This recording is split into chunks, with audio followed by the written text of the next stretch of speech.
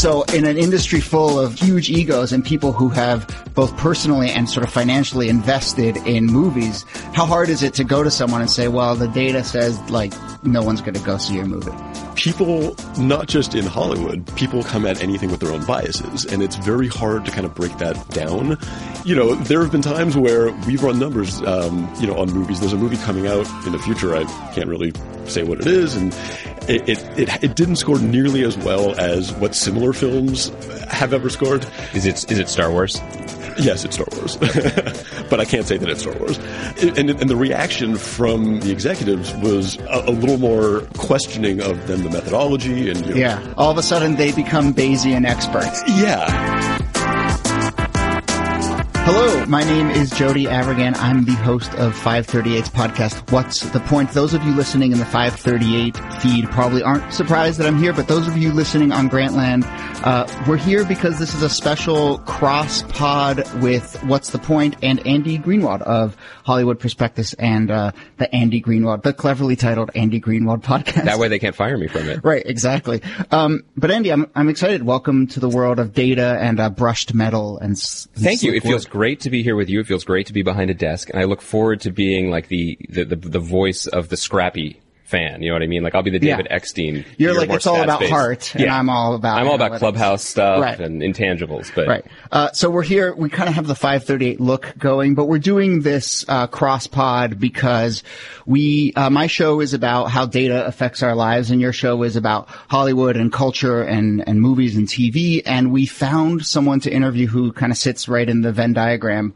of those two worlds. And joining us from LA is Josh Lynn, who runs a company called Piedmont Media Research, which I guess uses data to create an algorithm to predict how movies are going to do. Josh, did I describe that correctly? Yeah, that's a pretty good summation. What our company really does is, we'll do original research. We'll try to get sentiment on how people are feeling about movie ideas and movie concepts, literally just from the initial idea stage.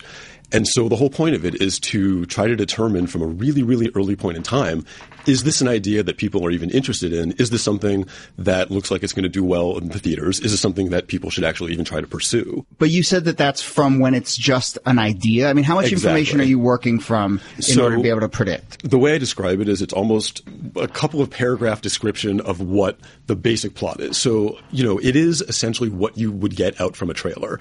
So we don't need to know, we don't even want to know really every single, point of the plot of what's going to happen. That's not really something that, if you kind of take a step back and think about it, that people really know going in when they're making their decision on whether to see a movie or not. What you're really looking to get is, the main characters, the basic plot, the genre, the tone, those kinds of things. So literally, it is basically like a textual description of what a trailer would give you. So how do you build this algorithm? You show this description to someone and they score it in some way? Yeah. So really what we do is, we go out to a representative sample of the ticket buying population. And so, we're going out to 1,000, up to about 1,500 people at a time, broken down by age, by gender, by ethnicity, by just a whole host of different demographic cuts. And what we're really looking at is how they're feeling about what this idea is. The metric, I should have mentioned it before, is called the consumer engagement metric. Essentially, what we're doing is making what's usually very subjective into something that's a little more objective. Is there any point in your work and your involvement with the industry where you are taking numbers from people who have seen the movie or seen any part of the movie? No, the whole idea is not to. Now, it's just like a pure description. Yeah, okay, understood. I wasn't sure if you began that and then you walked through every step of the way with them. No. The whole point of what we do, when we first started this, we decided we wanted to test out at the earliest possible point in time. Got it. So, basically with as little information as possible, just this description, how accurate is this? How accurate are these numbers? And we've been doing this for, I'd say, about 5 years now, and we've got about 700 plus major movies in our database. And the correlation of our overall numbers that we'll get, the correlation of the consumer engagement scoring to opening weekend box office is about 0.72, wow, which is really pretty high. Now, we actually ran correlations on other factors the next highest, I think, came in, it was about 0.55 for... It was production budget and theater count. Now, quality, as a measure of audience reception, just sort of depending on how you look at it, it's about a 0.37, 0.38 correlation. That's depressing. Quality has a 0.37 correlation. Yeah, Great news. Seriously. That's actually not an insignificant number, though. That's a pretty sizable number. It's not everything, but it is actually kind of notable, and it's a little bit higher than critics. Andy, take note. Oh, I admit going in that I'm useless. So just a question, going a little bit bigger picture. So Sure. A motion picture studio will hire your firm to basically road test possible movies that they might be interested in making. Right. So they're floating the idea before they make the investment in the production. Yeah, ideally, that's the way that you would want to use something like this. Now, you can use it at really any point in time.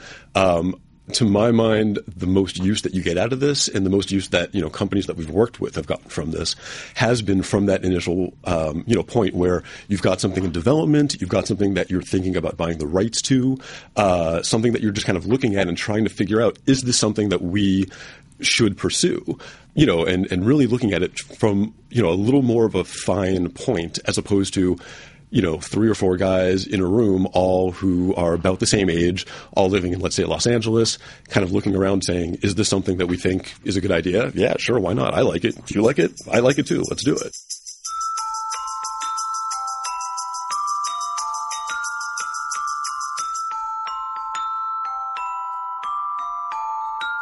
Everyone seems to think that their baby is beautiful, right?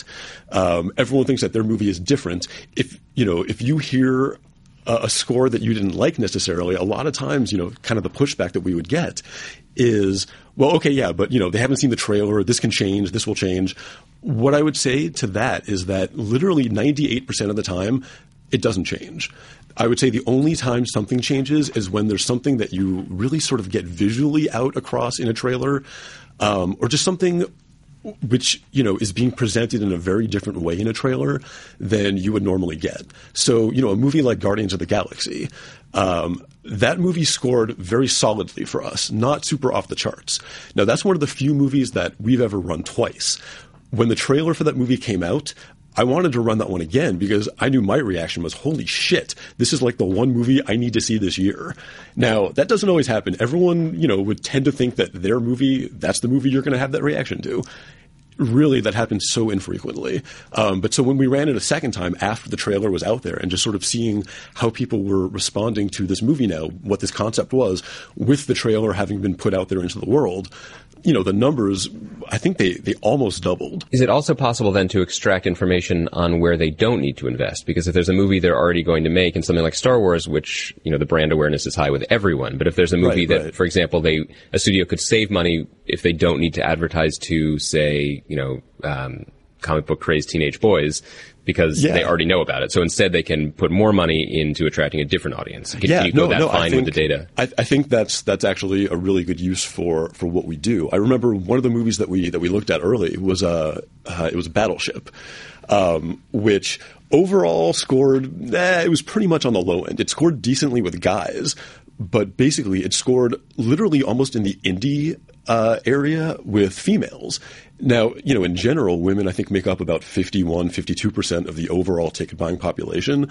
So to basically put $200+ million into a movie where half of your audience is scoring this film literally in the indie range, that's kind of crazy, and it doesn't make a lot of sense. Now, it's the kind of thing where what you can do is, if you've already made that decision and you've made that movie, you can then start to go, as time goes on, look at who you're reaching, who you're not reaching, and start to get a little bit finer there and see, okay, well, now, we know we really need to try to bring women up. And that's when they start to put Rihanna in the trailers. Exactly.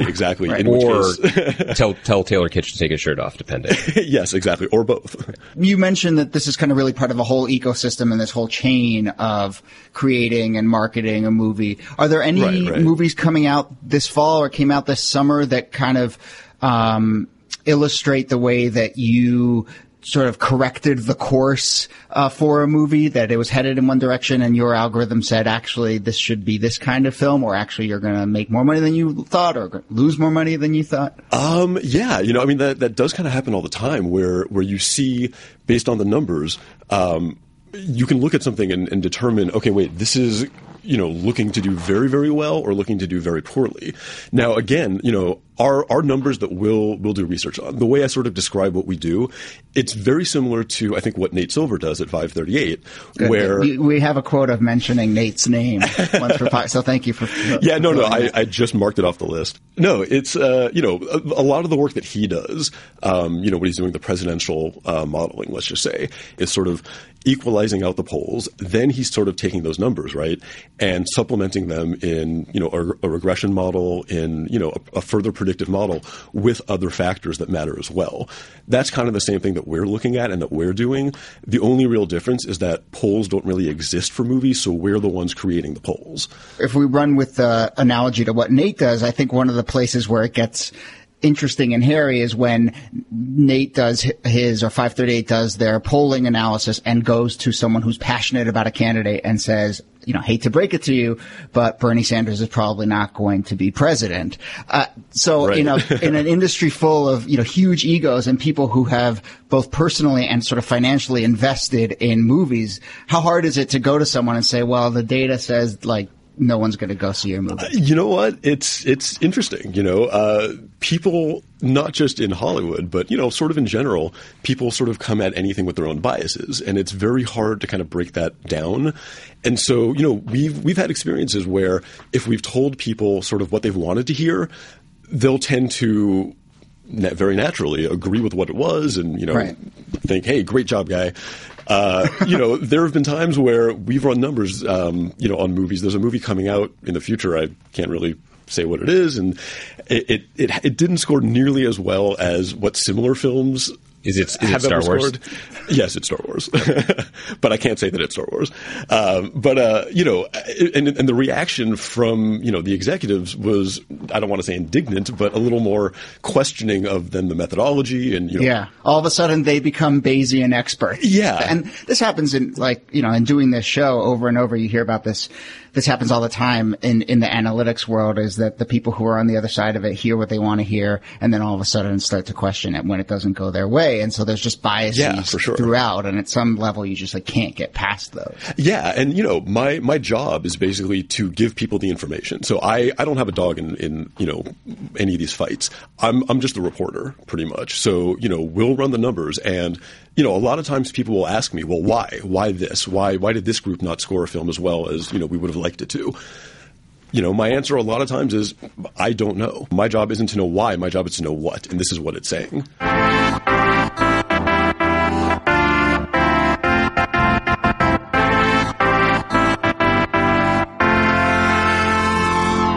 So to take a specific example, I'd like to talk to you about the film called Fantastic Four.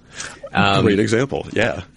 To my mind, from an outsider's perspective, right. This was a train wreck going off the rails and bursting into flames from day one.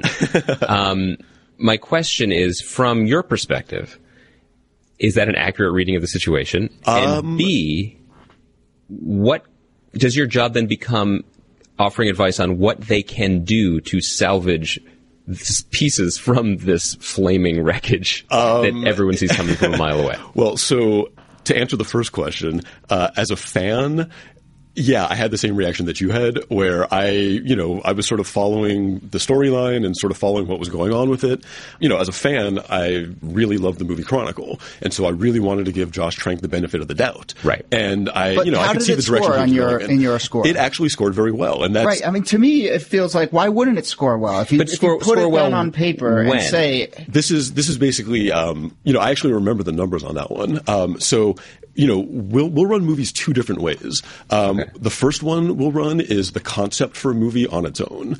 And then we'll also run the concept with the names of actors attached. So we can actually now start to quantify and figure out how much actors are either adding or subtracting from any given particular project. So specifically in the case of Fantastic Four, there is a moment some point, whether it was 2 years ago or a year and a half ago, where what you're testing is people's interest and desire in engaging with another Fantastic Four movie. Exactly. You're saying, exactly. So here's the concept. You've seen it before. Maybe you haven't. Maybe you haven't. Would you want to see another one? Right. So to kind of break down our process with that movie as a good example, we're going out to a representative sample of the ticket buying population. Some people have seen the movies, the earlier ones. Some people haven't. I don't know. That's not a question that we're asking. Mm-hmm. We're breaking it down by demographics. And all we're getting to, once we scale our numbers together is how are people responding? How are people feeling about what this movie is, and basically giving it a number. So in the case of Fantastic Four, as a concept, the movie scored, it was about a 385, which is pretty good. Just a real baseline sense for what that number translates to in terms of box office. I would say, $70 plus $1 million opening weekend box office. Now, that movie, the concept with the actors attached, dropped it down, actually, to about 320. So what that basically means is you've got these actors who are in this movie who are being paid to essentially lose the film money off of it, what its baseline score was. So wait, you're saying that if it had complete no names, neutral actors, right, they exactly. would have done better. I don't want to say if it had stick figures in it. But yeah, if it had, literally, again, as long as you're making a comparison between similar items and, you're changing one thing, which in this case is, the names of the members of the cast and the director. Mm-hmm. You can now find out and you can isolate basically what that impact is. So it went from a 380 down to a 320. Well, what interests me about those numbers, though, is that I would imagine if you are a confident, let's say, or arrogant, we could also say Hollywood producer, that's probably redundancy, you hear that you have a known property, right, and you have a baseline figure that is workable, then you think that what you bring to it and the creative people you entrust can then get it over the finish line. If you begin from a baseline of 70 or suddenly dropping to 55, you have to think then, well, we've hired a visionary director. We're going to have special effects. We're going to hit summer. People like comic book movies. You're going to bring in your own intangibles to build on your model as opposed to contradicting your model. Right. Now, one of the pieces that goes into really any predictive model and, getting aside from the numbers aspect of it, it just kind of makes intuitive sense is how good is this movie? Once it comes out, how do people like this? That's going to matter because there's going to be a range of outcomes that you're going to get. So let's just say Fantastic Four scoring a 320. Let's just say that it had gotten an 80% on Rotten Tomatoes. That movie probably would have opened to about 70 million, give or take, whatever it would have been with actually putting it into a fuller model. Now, the word of mouth on this, aside from having the director basically badmouthed the movie in a tweet the day before it opened saying, I had a great vision, too bad this isn't it. And really, the word of mouth on this, in a subjective sense, was this is the worst comic book movie that's been out in 20 years. If you want to get a little more quantitative, looking at Rotten Tomatoes, I think it ended up with an 8%. And the audience reviews were almost as bad. So now putting that into a fuller model, with our number of, about a 320, now it's going to come in at the way, way lower end of that. And so, again, going back to sort of what Nate does at 538, putting it together into sort of a regression model with other variables. And you can actually see, based on the correlations, how much other factors matter or don't matter. Can I ask you a different example then? Something that went in the opposite direction, which is American Hustle, which was an Oscar-nominated movie that David O. Russell directed, Jennifer Lawrence, Bradley Cooper, and Jeremy Renner and others. That movie ended up grossing over $150 million at the box office, despite not being a comic book, despite being a period piece, and despite being kind of unclassifiable in a lot of ways. So what I'm wondering then, in terms of your model, is this an example of a film that the response that the studio got when they floated it is that people weren't anti the idea of a movie about graft in the 1970s, and then all the intangibles that we're talking about took it over the finish line to a number that no one expected? Or is this something that is beyond science because when Jennifer Lawrence says, I want to make this movie, the studio's like, well, we want to make more Hunger Games. Or is there something that we don't actually recognize in that plot that is actually attractive? From what I remember, American Hustle scored pretty well. And, I think it did increase a pretty decent amount, maybe about 15-20% with the names of actors in there. Right. And so, that's the number that you're sort of looking at when you're making projections. I think the word of mouth on that was pretty good. I think also the specific path that it took, It was basically, I think they made the play for it to be, this Academy Award nominated, big end of year film. And so once they opened it and, it sort of got that treatment and it started getting, that much more press, when you're doing modeling, you're not modeling an outcome as much as you're modeling a pathway to an outcome. So you're then going to sort of look at how other movies that have sort of gone that same route successfully, have ended up doing.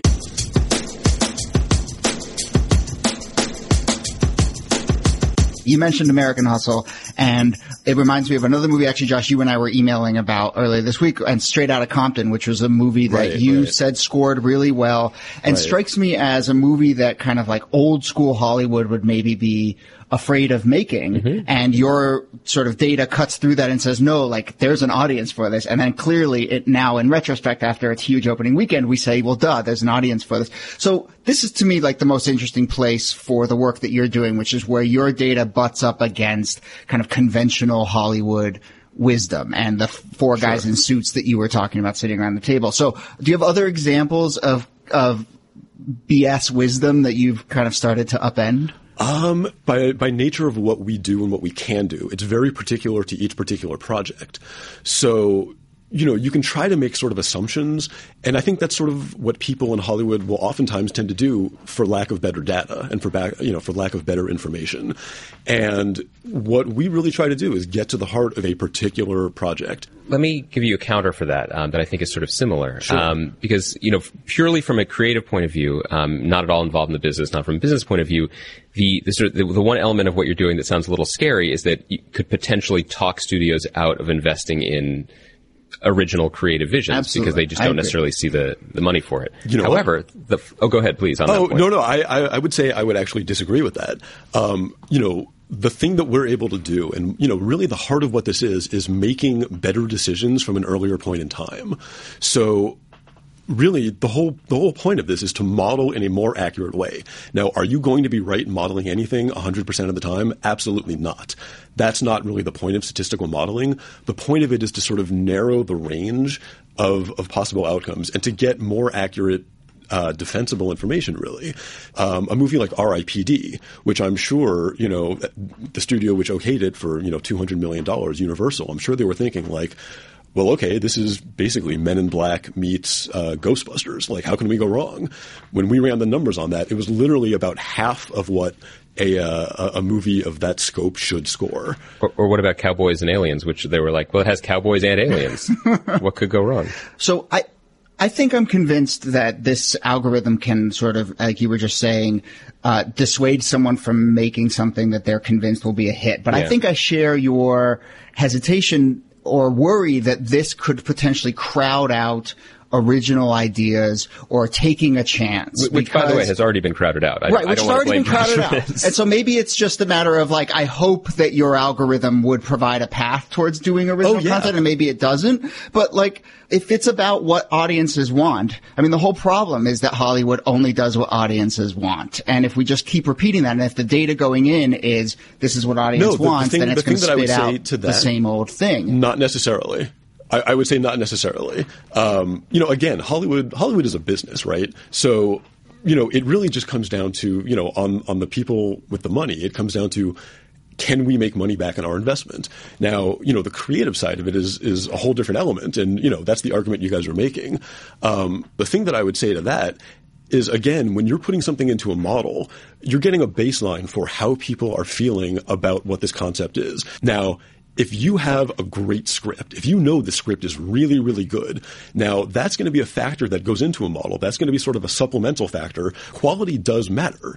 You've mentioned a couple times that actors can move the needle in certain directions, and that's kind of a way that you can expand the data set and get another round of reaction. And I'm sure you get the like Moneyball analogy all the time, and anyone who works in data gets the like, it's the Moneyball of X or whatever. But actually, the elevator pitch for this is literally Moneyball for movies. I mean, it's a very attractive elevator pitch for sure.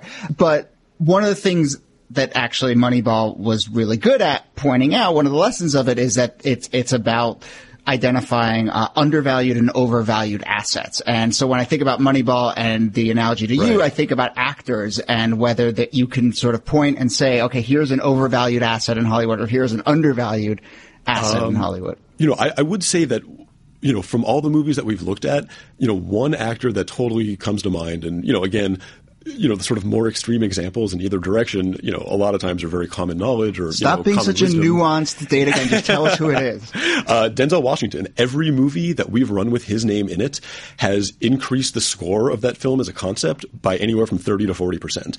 Didn't matter what it was. Now, so should he be getting paid more than what he's? Well, I'm assuming he's getting paid a lot, right? Again, oh yeah, I'm sure. I don't think he's making minimum wage. He's somebody. Again, you can model out what somebody now adds to a particular project and figure out, let's say you're running a Monte Carlo simulation based on these numbers and you're looking at the 50% median level now. In a likely scenario, how much money is this person likely to add?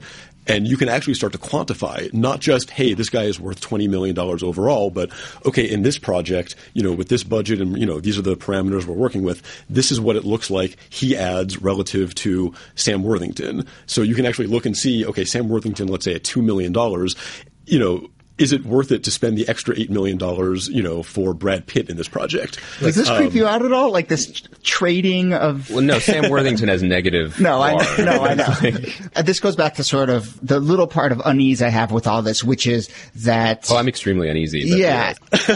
There's this sort of seductive nature of data. And that when you're sitting there with what feels like empiricism, you all of a sudden can gird your sort of decisions, especially when they reinforce conventional wisdom with that data. Yeah, and definitely. all of a sudden, that conventional wisdom gets hardened. And I worry then, in a weird way, it actually ends up... Like Moneyball kind of became its own conventional wisdom, and it became this doctrinaire thing, and all of a sudden, people aren't thinking another possible creative way. Although the movie of Moneyball did pretty well. The movie of Moneyball did... Oh, that was a fantastic movie. No, the thing that I would say, because this is very similar, I think, to the whole sabermetrician, rise and the whole argument, between, the numbers geeks and, the agents who are sort of the hard-bitten guys who, actually go out and watch the guy play. And I've been doing this for 30 years and, It's the best scene in Moneyball, by the way. Oh, yeah, that's a great scene. But, it's something where you've got people who, it's really genuinely do believe that, listen, there's no way your numbers can tell me anything. There's no way your, fancy algorithm can tell me something. I've got to see this guy play. I've got to get a sense for what this is. I'm the person who put Cameron Diaz in Bad Teacher. I had a sense that this was going to work and it did. Put that on your tombstone, the thing is also, yeah. But, it's the kind of thing where, sometimes if it's right, people will remember the successes and they don't remember the ones that didn't work, or there's a reason why it didn't work. So wait, you told us that Denzel can boost the movie, but I want to hear the flip side. Who's the famous person who's dragging movies down? You know what? I would say honestly, again, it's generally a case by case basis, and kind. No. I mean, Hollywood's going to eat you out, man. You got to learn to talk shit. Well, there's also, I would imagine there's less data, because if you star in 2 movies that bomb, you don't get to star in 10 more to create the trail but there's that Denzel. classic Hollywood thing of like, how does this person keep getting movies? Right. Well, again, I'll tell you some examples. Sex and drugs and agents. Yeah. No, I think, Denzel was one of the few who every single time it's pretty much the same thing. Sandra Bullock is a really good example of it being very project dependent. Mm-hmm. Her and Melissa McCarthy, the alchemy of the two of them together in that movie, The Heat, that was the single biggest jump that we've ever seen, where that movie jumped about 90% in its scoring from concept. And part of that was due to the fact that the concept for The Heat was not something people were very interested in. You put those two in it together, it jumped up about 90% higher. Now, you can start to figure out now, okay, was it Melissa McCarthy? Was it Sandra Bullock? How would this score if it was Melissa McCarthy and Jenny McCarthy? How would it score if it was, Sandra Bullock and Sharon Stone? You can start kind of playing around and making comparisons. Does it get as fine as something like Interstellar, which is another movie that was an original concept, made over $150 million? Right. Christopher Nolan cast Matthew McConaughey before what we came to call the McConaissance really started. He hit it at the right time. You can't necessarily predict that, but is that something where you told people there's an outer space movie with Christopher Nolan and McConaughey moves it or doesn't move it, and then later he does? That movie, That movie, I remember the scoring on that, and again, it was the director and the actors in it together. So it was McConaughey, it was Christopher Nolan. Now, you can get a little bit finer and try to figure out, okay, now just the name Christopher Nolan, what does this maybe mean? Just the name Matthew McConaughey, what does this mean? But we were sort of looking, in that case at the whole picture. Mm-hmm. And so that one actually increased, I want to say about 25% with, the names of the cast and the director attached to it.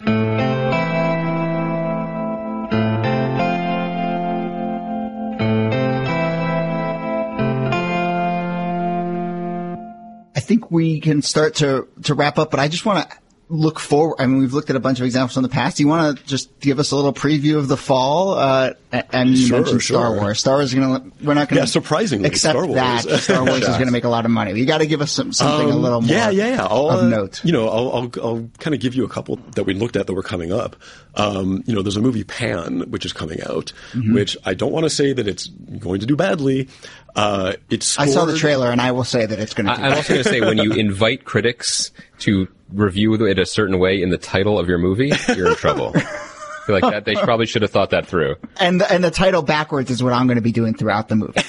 And let me just say, if We Are Your Friends with Zac Efron had been called Rave, maybe it would have gotten better reviews. Interesting. Okay. I'm done. No. Pan for the budget that it has, it's looking fairly weak.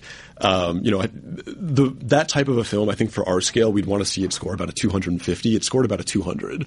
Now, that still means it's going to make some money. And again, if it gets great reviews, if it gets, terrible reviews, that's going to kind of push it up to the sort of, slightly higher end, slightly lower end. It's in your hands now, Andy. Mm-hmm. All right. So Pan. There were a couple that I'm trying to remember that looked pretty strong.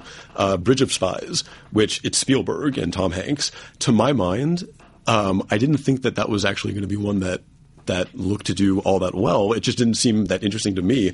That scored very well, especially for the type of film that it was. And I would say the trailer was very effective in changing my mind about what the movie was going to be. Okay. Again, that's subjective, but I like you, I read it and it seemed very buttoned up, straight-laced, not, very awards baity. And then they cut a trailer that makes it seem much more exciting. That one scored well. Witch Hunter with Vin Diesel.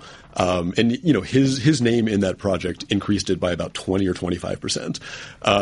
But that was one that I was surprised that was scoring pretty well. I think on the flip side, I think the lowest that we saw coming up was like Gem and the Holograms, which is, it's not entirely surprisingly. We're not talking a big budget blockbuster. Let me throw two at you sure. that are not necessarily looking to make $200 million, but are looking to win awards and hopefully do pretty well. Sure. Black Mass, the Whitey Bulger movie with Johnny Depp. Yeah. And that's one. And Joy, which is David O. Russell's new movie, again with Jennifer Lawrence and Robert De Niro. Joy we didn't run at this point. We're up to Thanksgiving basically, and we're Enjoy's Christmas. Right. Enjoy's Christmas.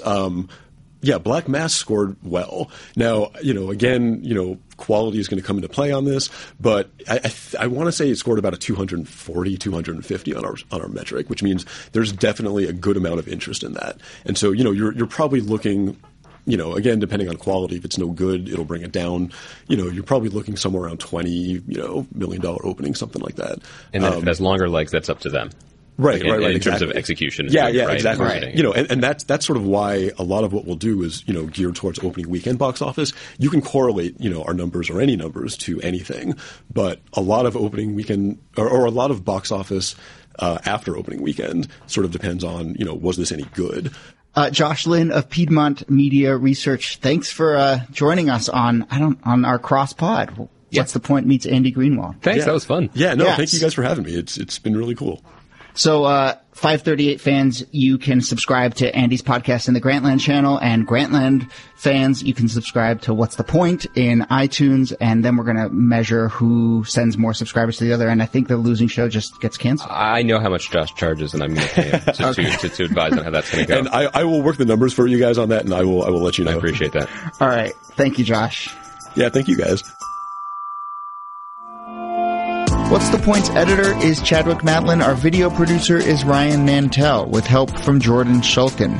Joel Werner helped mix and produce this episode. My name is Jody Avirgan. I'm on Twitter @Jody Avirgan. You can email me again, podcasts@538.com. Our music is by Rishikesh Hirway, who also hosts the excellent Song Exploder podcast. Check it out in the iTunes store. While you're there, look up What's the Point and give us a rating and a review. Thanks for listening. See you soon.